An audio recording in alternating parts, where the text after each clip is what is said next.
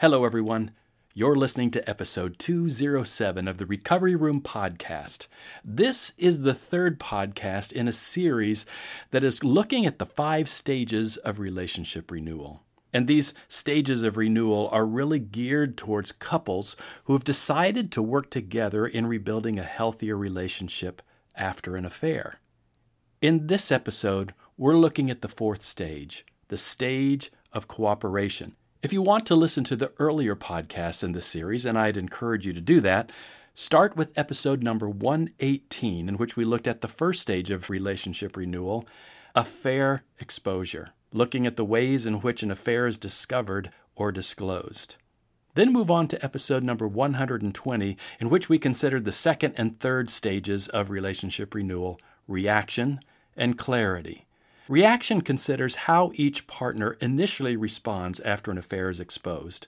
And in the clarity stage, a number of steps are taken. First of all, the betrayed spouse gains more knowledge about the truth of the affair. The unfaithful spouse gains insight into why they had the affair and shares this with their spouse or partner.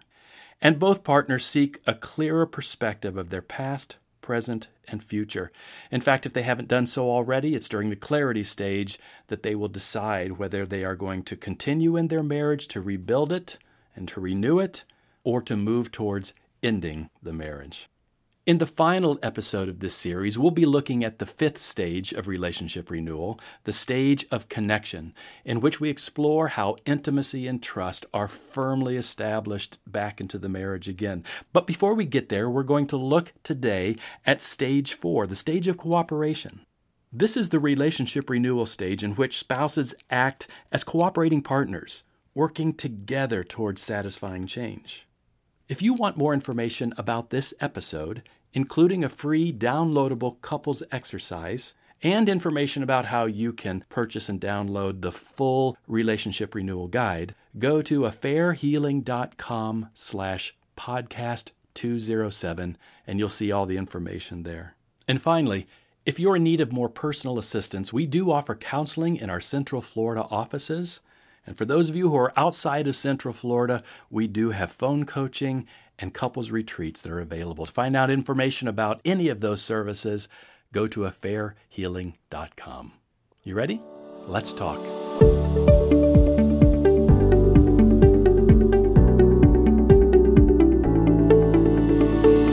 Welcome to the Recovery Room, a podcast presented by affairhealing.com. Here's your host, Tim Tedder.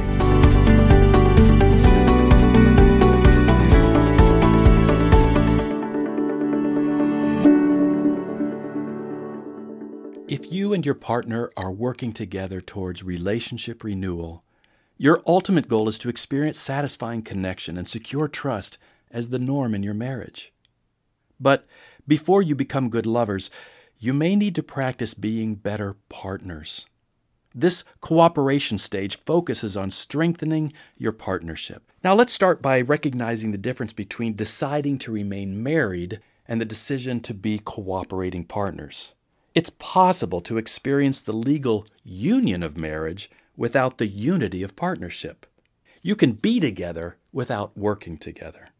Now let me give you an example, and let me just tell you up front, this is a made-up example. This is not real life, because my wife, the animal lover, would be very unhappy if this were true. Imagine me wandering outside in my neighborhood one night, looking for a couple of those cats that tend to wander around, depositing their fleas in our backyard. Now picture me capturing a couple of these cats to tie their tails together. What do you think would be the result? Would they be joined together? Absolutely. Would they be unified? Absolutely not. Your relationship was hit with a blow that likely pushed the two of you apart, perhaps far apart. And from that distance, you cannot jump right back into a secure, consistent, intimate connection with each other. You have to learn to trust your partnership first. You can begin building a cooperative partnership by taking the following 4 steps. Here's your first step. Assess your partnership patterns. Every relationship develops a unique pattern that's formed as each partner adapts to the other. At the beginning of most romantic relationships, when the brain is focused on what attracts the two to each other, adaptation seems relatively easy. Because both want to be with the other, they tend to present the best parts of themselves. They tend to focus on their partner's positive attributes while minimizing the negative ones. But this easy connection doesn't last forever. Eventually, the romantic highs that were an important part of initial bonding begin to settle into a more sustainable attraction. Each partner gains a more realistic perspective as they become aware of their loved one's flaws, weaknesses, and the ability to hurt or disappoint. This shift, it may seem disappointing. In fact, most premarital couples I counsel don't want to believe that they will ever experience any emotional letdowns. But in reality, this emotional settling offers a context in which a deeper connection can develop between two people. It's pretty easy to love at the start of romance. It's so easy, in fact, that some men and women are enticed back into the rush of connection again by having an affair. Many only do this once. Some spend their whole lives jumping from one new experience to the next. Listen, we all long for connection. Most of us want to find a secure attachment with someone who will share their life with us. We desire someone who will get to know us, every part of us, and still value us, still love us. But this level of intimacy can only be experienced when we face moments of disconnection or disappointment and then move into the vulnerable space between us to find connection instead of shutting down or attacking or running away. Easy, right? You know it's not. All marriages, even the good ones, struggle through difficult periods. And while those difficulties drive some couples together, they push others apart. The distancing begins when at least one person starts focusing on their dissatisfaction and blaming their partner for feelings of disconnection. They justify their right to think this way by emphasizing their partner's faults and failures while ignoring their own contribution to the problems. But each partner contributes to the difficulty of a relationship because each comes into the marriage with his or her own relationship pattern, a pattern that's ingrained from childhood realities and modified by subsequent experiences. The way that each adapted to their early realities shaped the way they would eventually act and react in their adult relationships. For each of them, this is their normal. They will justify it, defend it, and judge the other person for not thinking or acting the same way. Let me give you some examples of behaviors that are the norm for some people. Todd hates conflict and will do whatever he can to avoid it. Mary doesn't like to disappoint others, and so will usually do what she thinks will please them, regardless of what it cost her to do so. If someone points out a small failure or inadequacy in Mark, he gets angry even if he knows it's true. And when Jenny feels criticized by her husband, whether he meant it or not, she will lash out. After an argument, John refuses to talk about it. His resolution to conflict is to let enough time go by and then forget about it and move on. Steve gets anxious whenever his wife wants to do something without him, even spending time with her friends. Pam often attacks with sarcasm and then declares, "I was just kidding." Jack does well as a manager in a high-stress job, but reacts to negative emotion from his wife by shutting down and refusing to interact with her. Since Sherry had children, the bond she created with them became more important than her bond with her husband. Linda flinches every time her husband is angry and gestures with his hands, even though he has never threatened to hurt her. Behaviors like these are not born out of a marriage. They're patterns adapted from early life experiences and repeated each time they're triggered by an emotionally familiar event. These ingrained reactions are so powerful, in fact, that authors Milan and Kay Yurkovich, in their best-selling book, How We Love, write this: "The fact is, we can never truly know our mates until we understand their childhood experiences." The authors go on to describe these past learned patterns as the tunes that each partner brings into the dance of their marriage. Here's what they say in their words. "Old tunes from the past can so completely shape our beliefs that we don't see that our current problems arise from old lessons we learned about how to handle feelings, needs, conflicts, gender roles, and communication. Our early experiences are so deeply woven into the fabric of our being that they determine how we respond in all our future relationships. And until we are willing to go back and hear those old songs for what they are, We remain locked in our familiar but unhealthy, unproductive dances. Early in my own counseling career, I was often encouraged when I'd noticed clients nodding their heads in approval as I described how these old tunes turned into unhealthy dances in the relationship. My optimism, however, was usually deflated once each client began speaking enthusiastically about their spouse's unhealthy patterns, while utterly failing to recognize their own damaging tendencies. Perhaps even now, as you listen to this, it's easier for you to think about how it applies to your spouse than the ways it pertains to you. If you want to be a cooperating partner, focus on your own change. Be honest about the way some of your normal actions and reactions may have weakened your partnership rather than enhanced it. You know, as each partner takes responsibility for his or her individual tendencies, they can start identifying the ways their relationship pattern developed without blaming the other person for all the problems in it. In Chapter 13 of my Affair Healing Manuals, I write in detail about 3 possible movements in any encounter between you and your partner. In each encounter, you are either moving against, away from, or toward the other person. Intimate, trusting relationships are built by 2 people who are committed to move toward connection even after they experience letdowns and hurts. Now let me explain what I mean by moving away and against.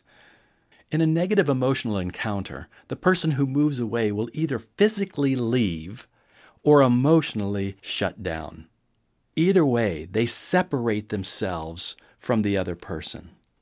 The person who moves against doesn't separate themselves, they go after the other person. Now, this might be an extreme act of violence or abuse, but more often it's a little bit more subtle than that. It can be sarcasm, criticism, anger, arguments, passive aggressiveness, putting verbal pressure on someone to act in a certain way. And doing this, moving against or moving away, are much easier responses when we encounter a negative event that feels emotionally threatening to us.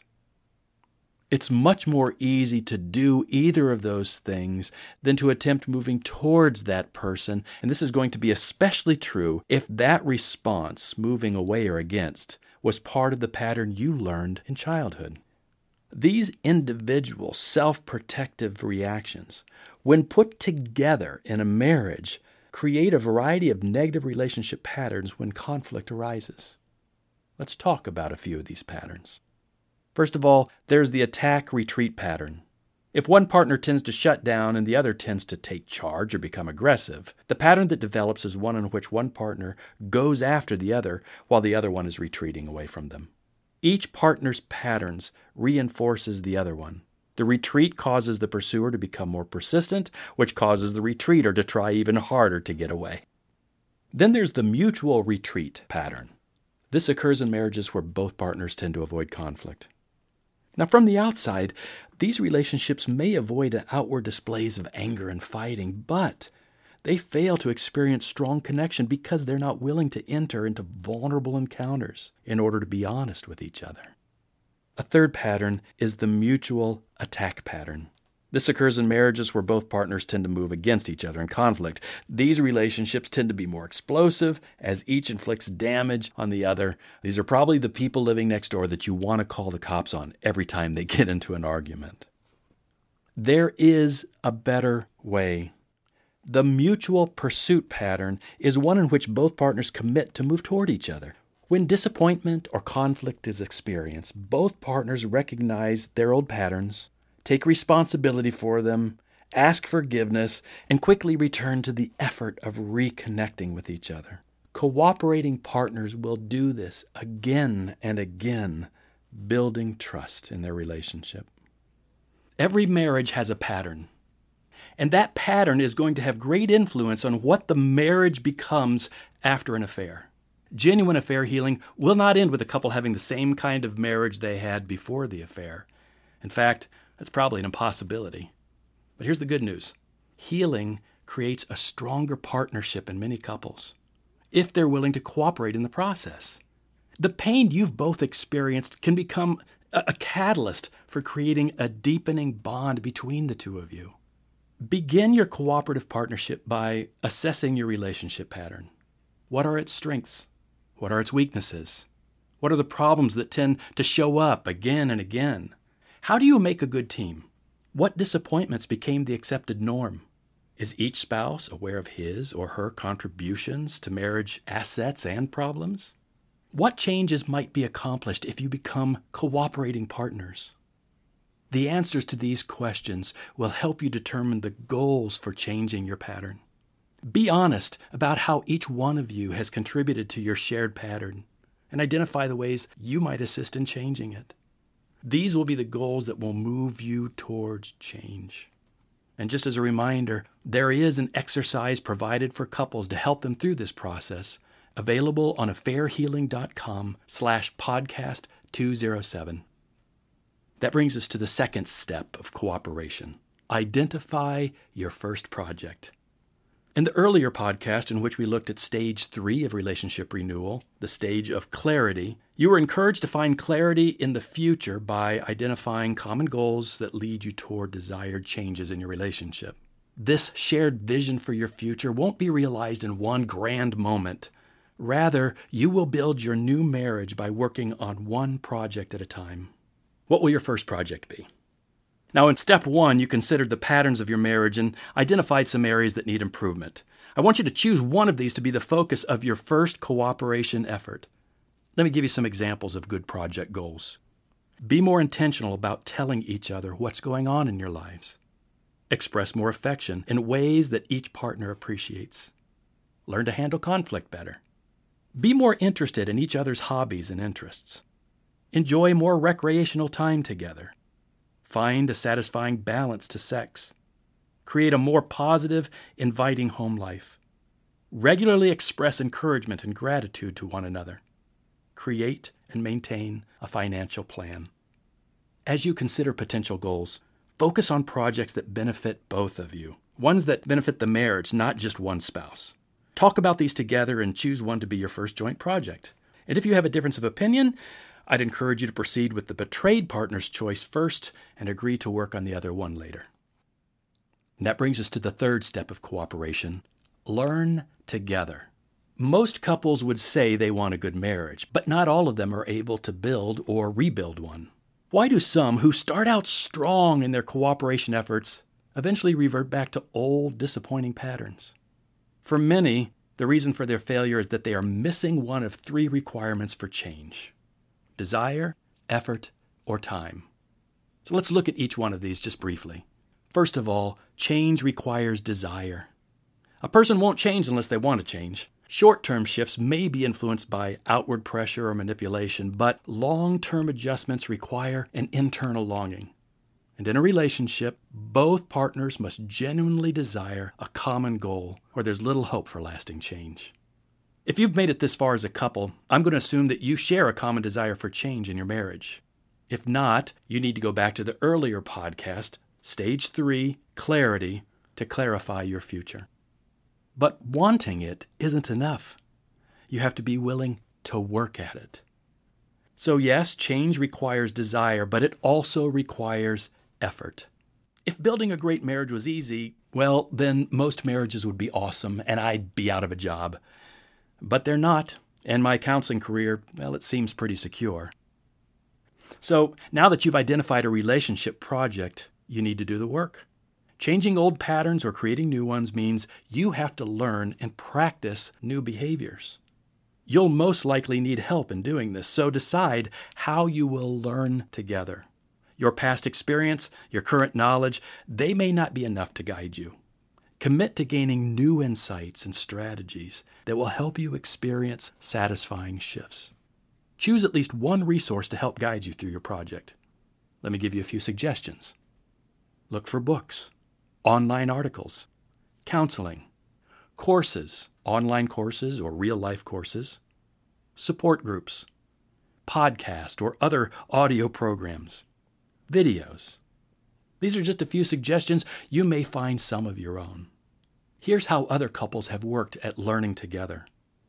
Matt and Patty decided to focus on strengthening the communication in their marriage, and asked their pastor for a book recommendation. And each weekend, they sat on their back porch, read the next chapter, and talked about what they were learning.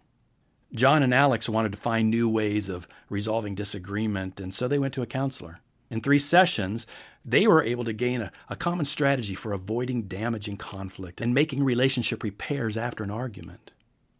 Steph and Bryce realized their struggle in coming to agreement on money issues, so they attended a weekend course that helped them establish a plan for spending and saving. Lynn and Tom realized they needed to do a better job of expressing appreciation and affection, so they decided to use the Love Languages book as a guide.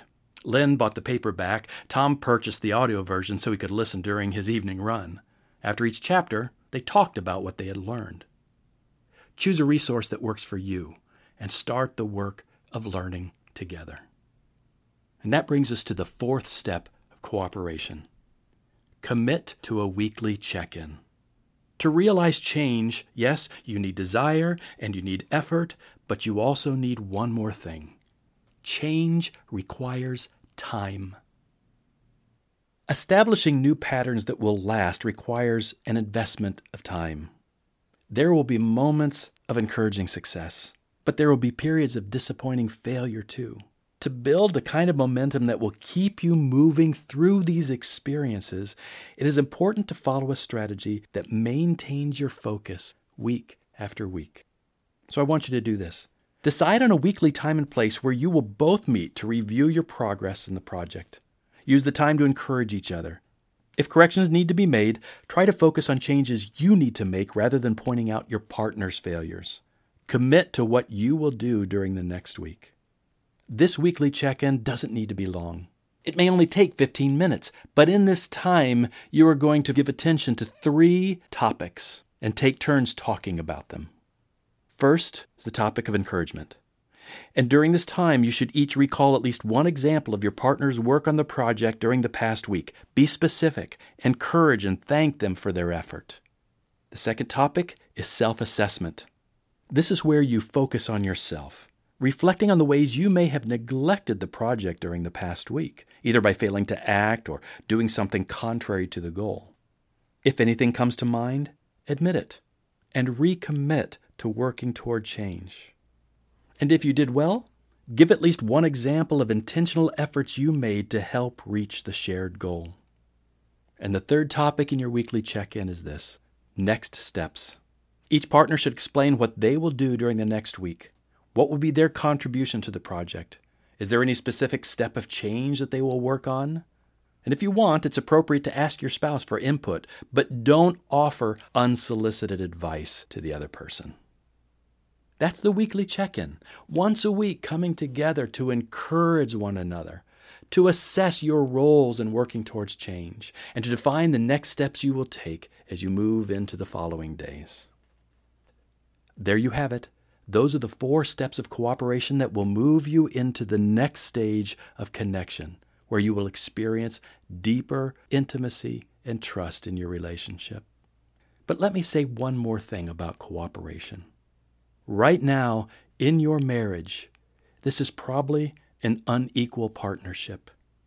As we've talked about this, I've intentionally stressed the necessity of joint cooperation in this stage.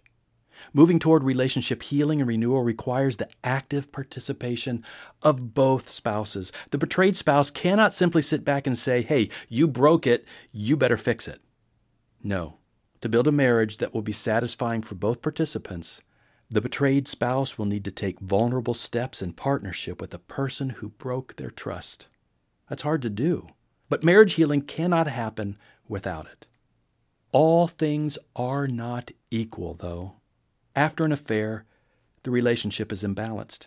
Trust, foundational to the stability of your marriage, has been severely damaged. And as a result, the betrayed spouse will be more cautious and extra sensitive to triggers that evoke negative reactions. Reactions like fear, anger, discouragement, pain.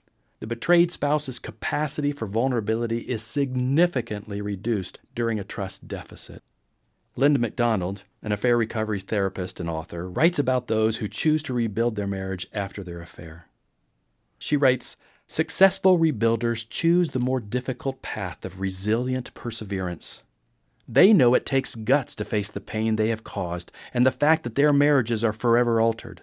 But rather than fear this challenge, they choose to stay and do the hard work of recovery, both for their own broken states and the condition of their marriage.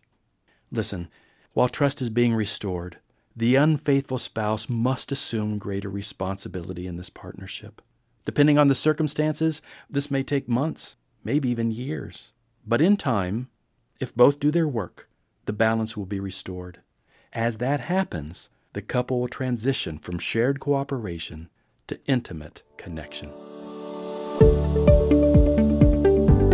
The Recovery Room podcast is a resource provided by affairhealing.com. For more information about the podcast and resources for affair recovery, including archives of past programs and the schedule for upcoming ones, please go to affairhealing.com/podcast. I'm your host, Tim Tedder. See you next time.